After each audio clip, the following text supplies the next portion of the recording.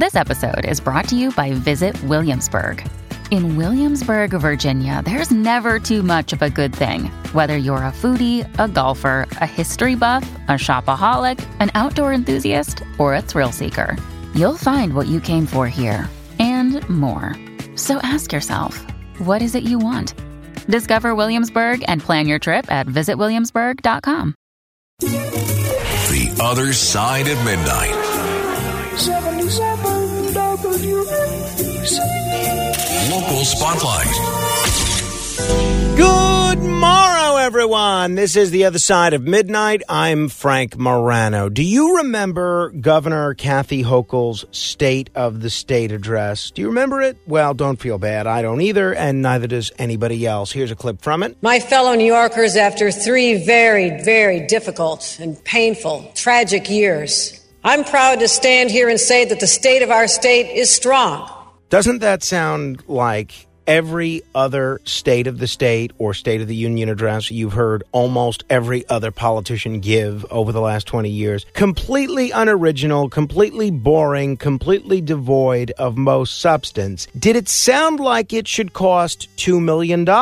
Of course not. Did it sound like it should cost $2 million in taxpayer money? No way. And yet, according to the New York Times, that is exactly the case. Governor Hochul authorized payment of nearly $2 million in taxpayer money for outside ghostwriters to help draft her State of the State speeches. Most of the money was paid to Deloitte Consulting and the Boston Consulting Group to help our governor shape her vision, according to the New York Times. Hochul's office shelled out $871,000 on 3 outside firms to help prepare this year's speech, with Boston Consulting Group racking up the largest amount of $838,000 for what it listed in records as SOS, State of the State, support. What a joke. I don't see the value of the State of the State address at all. What a waste. Now, I have no problem if she wants to hire people to help write speeches. These speeches are blatant political propaganda and should be paid for from her campaign funds, not from taxpayer money. The taxpayers of the state of New York should be paying for things like health care, cops,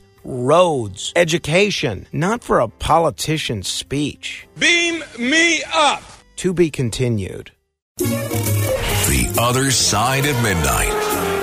77 WABC. Local Spotlight.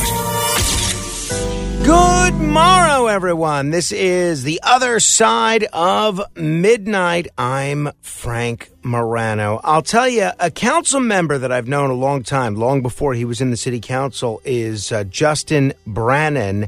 And he had a very interesting piece of legislation, which I think would have helped a lot of parents in this city. He had a piece of legislation that would offer up to 2-year interest-free loans to independent schools and programs, which must be repaid when delayed tuition reimbursement is delivered by the City Department of Education. The bill is aimed at essentially helping yeshivas and other private schools and parents who complain about long delays in getting tuition repayments from the Department of Education. The bill was supported by the Orthodox Union, which is the major advocacy group for Jewish schools, and a number of other education advocates. However, the very powerful teachers union, the UFT, is not only fighting charter school expansion in Albany, it's waging this new war against private schools here in New York City that receive millions in public funds to serve students with disabilities. And they are marshaling all sorts of opposition to this Brannan legislation. The UFT opposes this bill, which would help a lot of schools and a lot of parents. So now, all these council members that are up for re-election this year, which is all of them, they are in a tough spot where they have to choose between siding with the teachers union, which is very powerful, particularly in the Democratic primaries where most of the elections are decided, and having to pick between them and the yeshivas and the parents of students with special needs who need a little relief. The UFT, in a strongly worded memo of opposition, said council members should prod the DOE to do a better job of paying its vendors instead of creating another layer of bureaucracy. Come on. Since when is the UFT opposed to bureaucracy? This is a pretty blatant shot across the bow of every private school in New York City. Beam me up. To be continued. The Other Side of Midnight. 77 WABC. Local Spotlight. The New York Daily News reporting over the weekend that teachers and staff at an Upper West Side elementary school have racked up thousands of dollars in parking tickets since the fall. This is the latest clash over hard-to-find parking on New York City's congested streets. The school, PS 145, has only 4 designated parking spots near its building on 105th Street and Amsterdam Avenue. I've tried to park over here. It is tough, and I can't imagine needing to drive there and park there every day. And it's created fierce competition for the coveted spots. Otherwise, its structure and playground are surrounded by no standing zones during school days and hours where education parking permits are not valid. Transportation officials said those zones must be left open to clear the curb for pickups and drop-offs. But school staffers say while they may be breaking the rules, they are pushing back against them. One of their main complaints is that there has been uneven enforcement, and that seems to be backed up by photos and videos that they provided to the Daily News. School employees who've been double ticketed by one traffic agent for both illegal parking and misusing permits told the newspaper they used to park in the zone with placards without receiving tickets until this year. Now, to me, that's not much of an excuse. If you got away with it for a long time, that is no excuse to keep getting away with it. But the agent ticketed 18 cars last Tuesday, amounting to $3,240 in fines. That's a lot of money. Another source of consternation for the school employees, other cars without placards in this same no standing zone on the same day during school hours did not appear to be ticketed. So, look, if we're going to enforce these parking regulations, let's enforce them. Let's not have an uneven enforcement mechanism where some people get ticketed and some people don't. Veronica Chan, who is a pregnant kindergarten teacher who commutes from Westchester, said, "We don't want to be lawbreakers. I just would like to continue to do what I do, which is teaching, and I love it." And I understand where she's coming from. There ought to be a uniform standard that the city sticks to and that the teachers are aware of. I hope it works out for everybody. Beam me up. To be continued. The Other Side of Midnight. 77 WABC. Local Spotlight.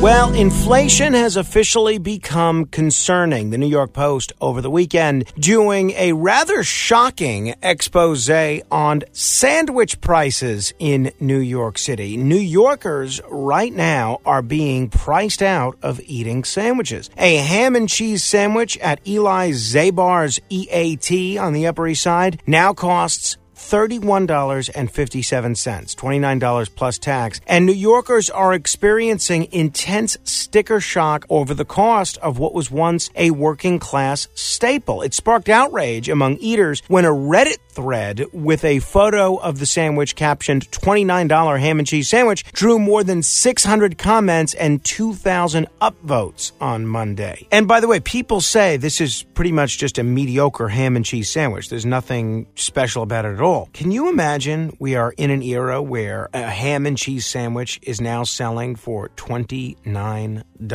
That is absolutely staggering. Now, when the New York Post reporter went to purchase the sandwich on Friday, an employee at the Madison Avenue Eatery was so embarrassed by the price, they offered to charge them a mere $22. They also noted that there was a full soup and salad meal deal with a drink for $18 at a Panera nearby. Well, that's encouraging. That's actually not bad. But this $29 ham and cheese sandwich is really part of a larger trend of ridiculously priced sandwiches infesting New York City, ranging in price from around $15 at grab-and-go spots like Pret a Manger and Subway to anywhere from $18 and up at specialty shops. And I really do think, while inflation eased up a bit last month, I haven't seen any relief in terms of sandwich prices. And I think the best thing for New Yorkers to do for the time being is to really consider bringing a sandwich from home. And this way, at least maybe these sandwich shops will start bringing down these prices to a more affordable level. We'll see. Beam me up.